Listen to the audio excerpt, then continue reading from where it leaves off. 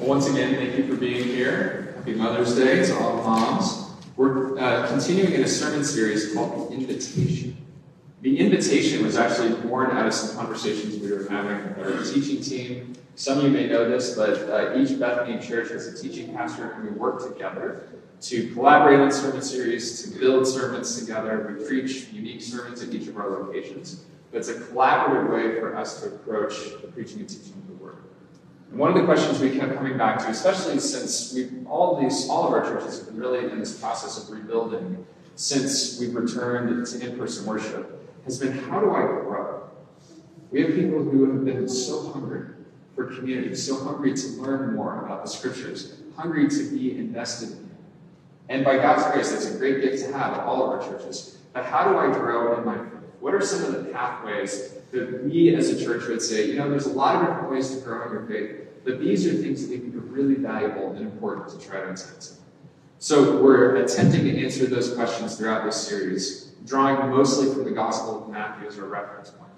Last week, Jonathan Velasco started the conversation around this, did a great job with his sermon. Today, we're talking about something that's a little bit more ethereal, but is super important as we think about how do we grow. And that is the concept of identity.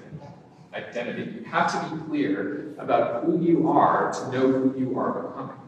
One of my kind of great, not that I knew him, but I would say mentors in the faith is Dallas Willard. And Dallas always said, Jesus is very concerned with who you are becoming.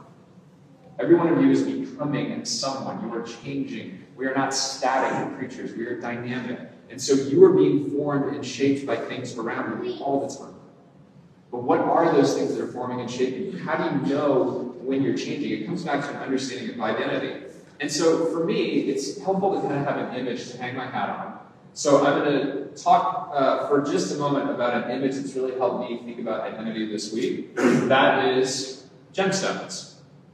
And I'm aware that there is a TV series about preachers called The Righteous Gemstones. I've not seen it, so if you've watched that, you're kind of laughing under your breath. I get it. Gemstones. Valuable, valuable, valuable. The most valuable diamond ever sold was $57.3 million. It was sold in 2015 to a Chinese billionaire to buy for his 7-year-old daughter. So if you're interested in that, you can find out more about that online. But as I was turning 26 many years ago, I was dating this wonderful woman named Jill, who's now my wife. And I did not buy her a $57 million diamond. I bought her a slightly cheaper one from a jewelry store near where we lived at the time in Tacoma. And all of you who've been through buying engagement rings know this. You learned about the 3 C's, right? You better remember what they are? Color, clarity, and carats. Not the carrots you eat, but the carats that are diamonds. And then I got to learn about these fun things called settings. The setting in which a gemstone is placed is so critical in jewelry. You can't just have a diamond rolling around on your finger. That's not going to work. Someone's going to grab that diamond from you. So the purpose of a setting is to provide security for that gemstone. This is the bezel setting. How many of you have rings in the room right now that have the bezel setting? You can just raise it up. There we go. It's a beautiful setting. There's nothing kind of intruding in the view of the gemstone in the bezel setting. It's a lovely piece. This is a channel setting. I learned about this because I didn't know this. I bought my wife's engagement ring thinking to myself, this is the most expensive thing I've ever bought, but it's totally worth it. And then she told me, oh yeah, you got to buy me a wedding ring too. And I went, that wasn't in my budget. Give me a minute. And so we found a lovely channel setting that looks a lot like this one. Still holding the gemstone in place, but surrounding it, allowing it to kind of feature more diamonds in the middle. The last one is the prong setting. Who's got a prong setting out there? You have a prong setting? Yeah, there you go. Typically, engagement rings and wedding rings, they have the prong setting as the centerpiece and like a channel setting around the side. The prong setting is intriguing to me because this obviously is the most intrusive in terms of viewing the gem, but each of those prongs holding it in place so clearly serves a purpose. It's there to provide security. There's no mistaking the fact that you don't want that diamond to wander off. The prong setting, the channel setting, the bezel setting, these are the most common types of settings for jewelry, and they all provide the thing that is most needed, which is security. You need to have a secure setting because setting provides security. Setting provides security. You, as a person, are made in the image of God. And God sees you as beloved, as beautiful, as glorious in His sight. Before you were even formed in the womb, the psalmist writes, God knew you. God crafted you. He gave you the eyes and the hair, or the thinning hair, the teeth. Everything about you God gave to you as a gift because you are beautiful in His sight. And He delights over you. And the setting in which He desires for your life, so that you can display His glory to the world. If you are a gemstone, the setting that He desires for you is what was revealed over Jesus at His baptism. Jesus lives into this in the fullness that every one of us desires. Jesus' setting, given to Him in His baptism, provides the perfect security that He needs to achieve His mission. And every one of us needs to understand that our setting, how God holds us and delights in us, even with all of our sins and failures and flaws, that is the firmest foundation for your identity that you could ever find. Think about it. There are many different ways we try to create our identity. We try to create our identity through our work. We try to create identity as grandparents. Okay, I'm going to be invested in my leisure and my golfing. I'm going to be invested in my grandchildren. I'm going to be invested over here in this nonprofit, which is all good. But the challenge is when life throws you a curveball, your setting can become flimsy.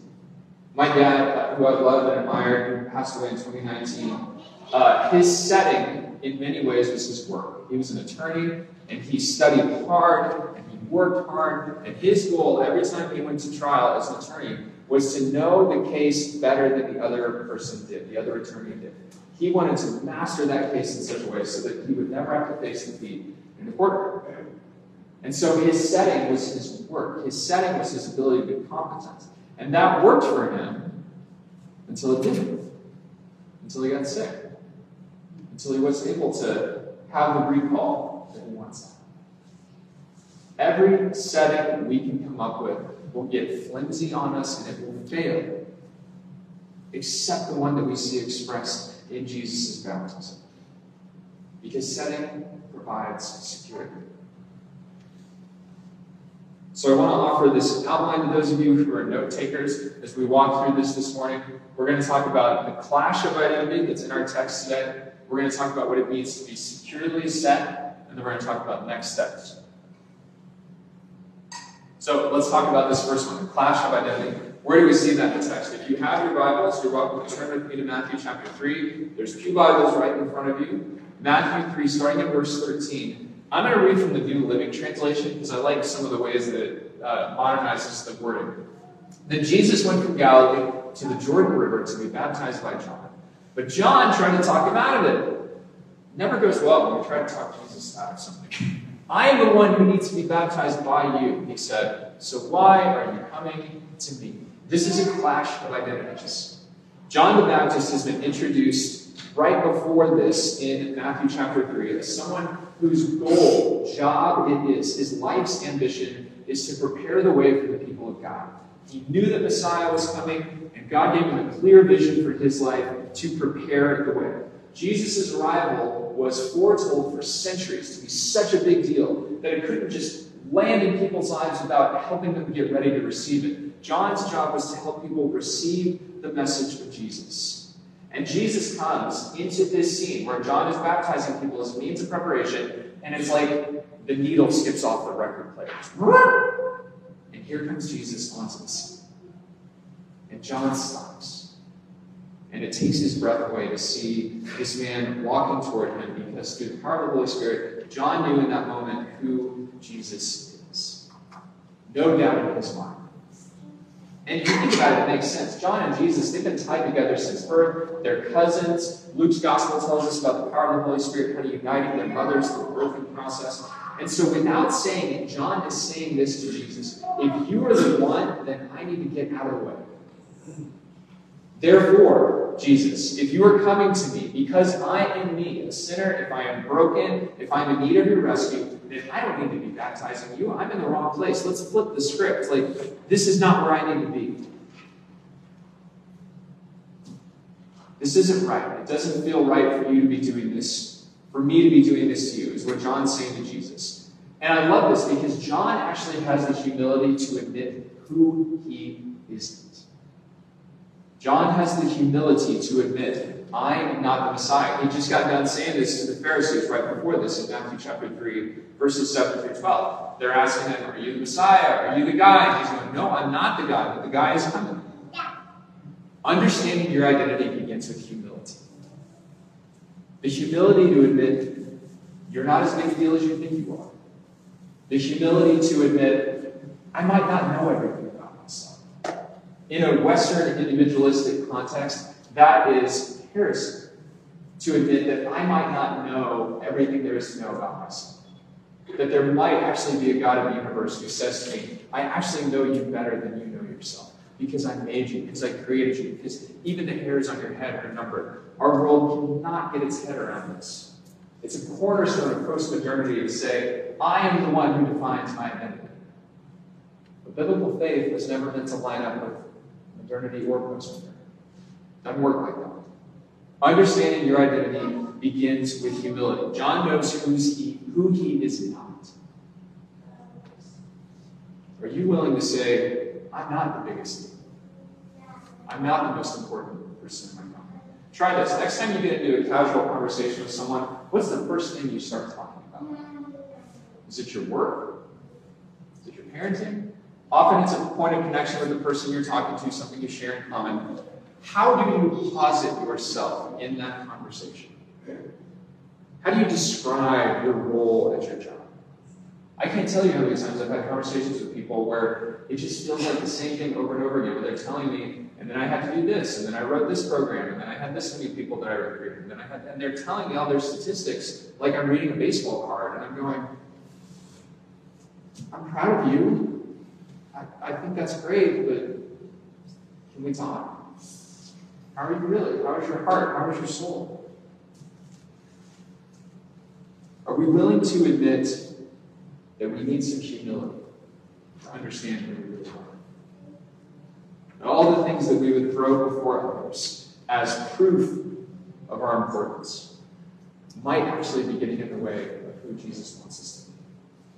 That they're becoming that setting for us as a gemstone that's just going to be flimsy in the end. It's not going to stand the test of time. That's the clash of identity. Now let's talk about the most secure setting. I'm going to skip verse 15 briefly, but we're going to come back to it. This is verses 16 and 17, where John and Jesus kind of come to an agreement. John baptizes Jesus. When Jesus had been baptized, just as he came up from the water, suddenly the heavens were opened to him, and he saw God's Spirit descending like a dove and alighting on him. A voice from the heavens said, "This is my Son, beloved, with whom I'm well pleased." New Living Translation gives this a little bit more punch to it. A voice from heaven said, "This is my," say it with me, church, "dearly loved Son, who what? Brings me great joy." He brings me great joy. Whatever gift you got for your mom today, let me tell you, your mom does not have joy over the gift. Your mom has joy over the fact that you are her gift, and you thought of her, that you are part of her life. That is the great joy. Think about the moments in your life. It could be with your mom, it could be with someone else, that have brought you great, lasting joy. Where were you when you first heard about Jesus? And when you said, you know what, I can live my life a lot of ways, but I want to live it this way. Because that's a moment of joy. Or maybe you witnessed that. Maybe you walked with college students and seen them come to faith and baptized them in the hot tub. Because I know Garrett and Michelle have done that. And those are moments of great joy, are they not? Do you not get tears of joy when that happens? You better check your pulse if you're not getting tears of joy then. The birth of each of my children was a moment of great joy. And every time you see a child be born, you know it's a joyful thing. Maybe when you met your spouse. Maybe when you found the person who became a healing relationship for you. When were those moments of great joy for you, church? In those moments, we get a whiff, we get a glimpse, we get the breadcrumbs of the great joy that God has over each of us. See, here's my contention. The great joy that God pours out over Jesus Christ, that gives him that security in his setting, is available to each of us. Because we are adopted. We are adopted sons and daughters of the Most High God. We are not equal with Christ. No. But through Christ, the joy that is poured out over him like a river, like the Spirit of God descending upon him like a dove, make no mistake, that is an image for you and for me. Because of who Jesus is and what he has done. The setting that was afforded to him, that held him in place, you and I can live that way too, under the Father's great joy.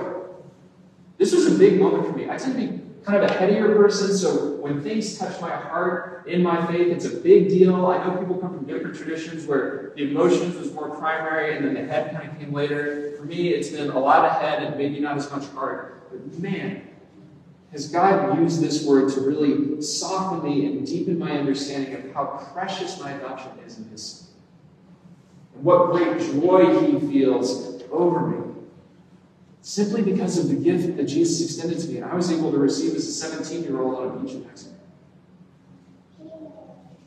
Where is that joy for you, church? Have you let yourself feel it? Have you let yourself understand that you are beloved?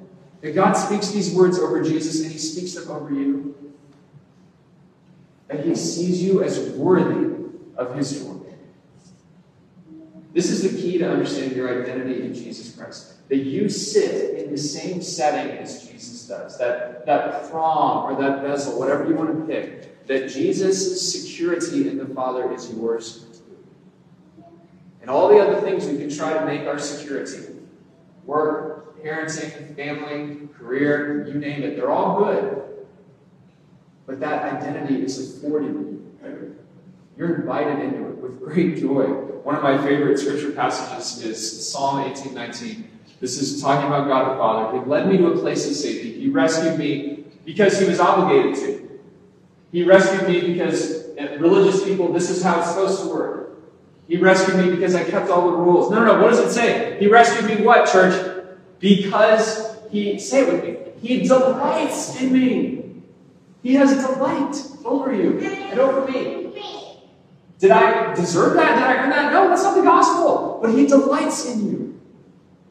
He is enamored of you, of your joy, of your satisfaction in this world. That is a loving Father. That is whose delight is poured out in Jesus' baptism. And that delight isn't just great endorphins and a nice sugar rush. No, that delight is purposeful. This is where we talk about next steps. In verse 15, Jesus says to John, look, I know you don't want to baptize me, but this is how we're going to do it, okay? And John obeys him. And that delight of the Father is poured out in that moment. And you know what happens right after the baptism of Jesus, at least in Matthew's Gospel? He goes into the wilderness. He faces one of his greatest trials, maybe one of the greatest trials a human being ever faces. 40 days without food and water, which is where I would have said, I'm out. Like 4 hours without food and water, and I'm out. Jesus endures 40 days of this. He faces every temptation the devil can throw at him. And he triumphs again and again and again. And it wasn't because he pulled himself up by his bootstraps, and it wasn't because of a stiff upper lip. It was because this setting the Father afforded to him held him in place. Do you get that? That is why he was able to withstand that onslaught of the temptation. It is why he was able to face the arguments of the Pharisees, these religious people looking down their noses at him. It was why he was able to endure the Garden of Gethsemane and the agony, and then face the cross. And in our individualistic culture, we like to say, well, he just had strong character, and he read a few self-help books and built himself up, and then he was ready for it. No. The supernatural power of God held him firm. Like the most perfectly designed ring would hold the most beautiful gemstone. And nothing could move that stone from its center. Would that each of us could live as Christ. With that firmness of character. I got a bad performance evaluation, okay? I have some things I need to work on. It's not the end of my life. It's not the end of my world. It's not even the end of my day. I can keep going. I can endure because of this second that I have in Jesus Christ. I lost someone I loved. My marriage is struggling. Take it. That setting is what allows us not just to endure, but to thrive. Because the Father's delight is continually poured out over us. Your setting will provide security. Your security is in Jesus Christ. Everything else will fall short. Everything else will fail. Every other prong that you try to build up around yourself will be broken. But the power and the delight of the Father, that will be your security. That will be our security. So how do we step into this? Well, we actually do what the text tells us to do. So in verse 15, John gives up. He says, hey, I'm not going to fight you anymore, Jesus. You're in charge. Come in and do what you will. So it begins with obedience. Actually, it doesn't begin with obedience. Let's go back a little bit. It begins with what John chose to do, which is to embrace Christ. To say, you know what, I give up. I have tried living my way. It has not gone well. I give up. Jesus, would you enter in? Would you take charge? Would you be the reign and rule in my life? It starts there. If you've not had that opportunity to be like, dude, are you doing that like preacher thing where you're like, come on down, we're going to pray over you. I'd actually love to pray over you if you've not accepted Jesus Christ, because that's super important.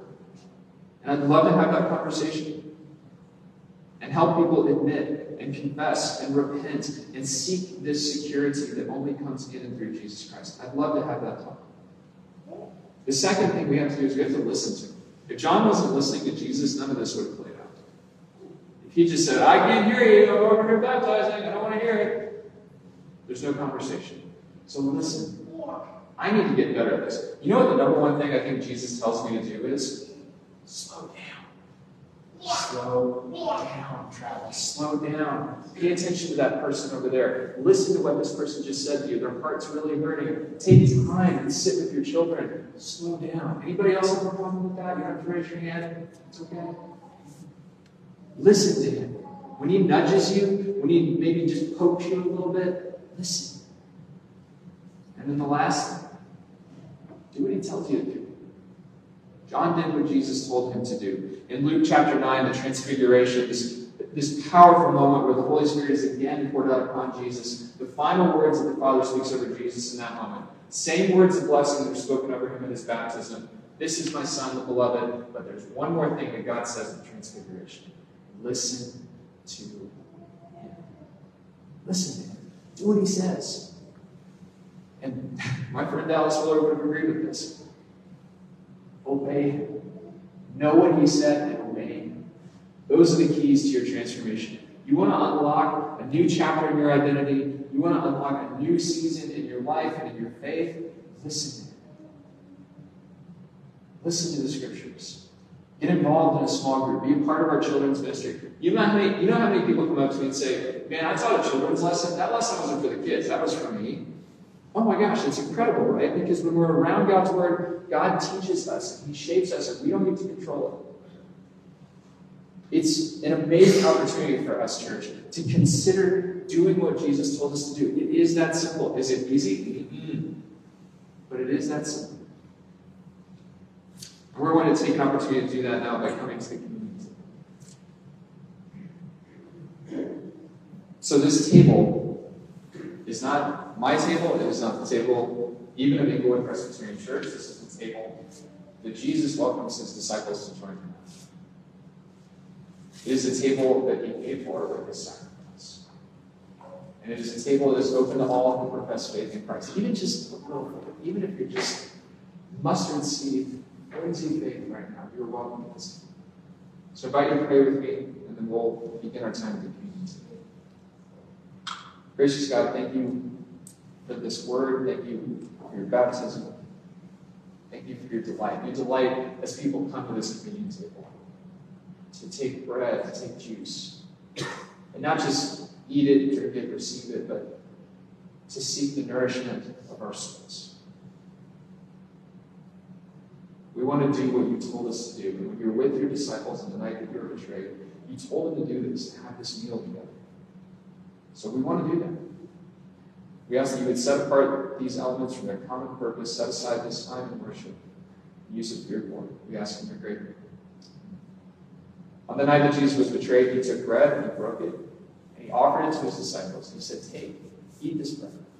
This is my body, broken. Do this in remembrance." In the same manner, after supper, Jesus took the cup, and it would have been the cup of the covenant, reminding these Jewish men of their roots and the promises of God. But then Jesus offered it to them a different way. He said, "This cup is the new covenant." Something different. Life from death. This cup is the new covenant in my blood, shed for each of you for the forgiveness of sins. The Apostle Paul, writing later on, reminds us that as often as we eat this bread and we drink this cup, we proclaim the life and death and resurrection of Jesus until he comes. So I invite you in just a moment as you're prayerfully ready to do so. Beginning in the back, you may come down the center aisle and come forward and receive these elements. We have gluten-free elements here at the center, and they say gluten-free on them if you have any allergy concerns. And then our non-gluten-free elements are on the right and on the left. Please take one and return to your seat. You're welcome to eat the bread as you're ready. And I invite you to hold on to the cup of juice. We will drink it together at the end of our time. The Lord invites you. The Lord may be beckoning. Maybe whispering to you, now's the time. Come and receive from God. Come and receive that setting, that security that you want. May it only be come.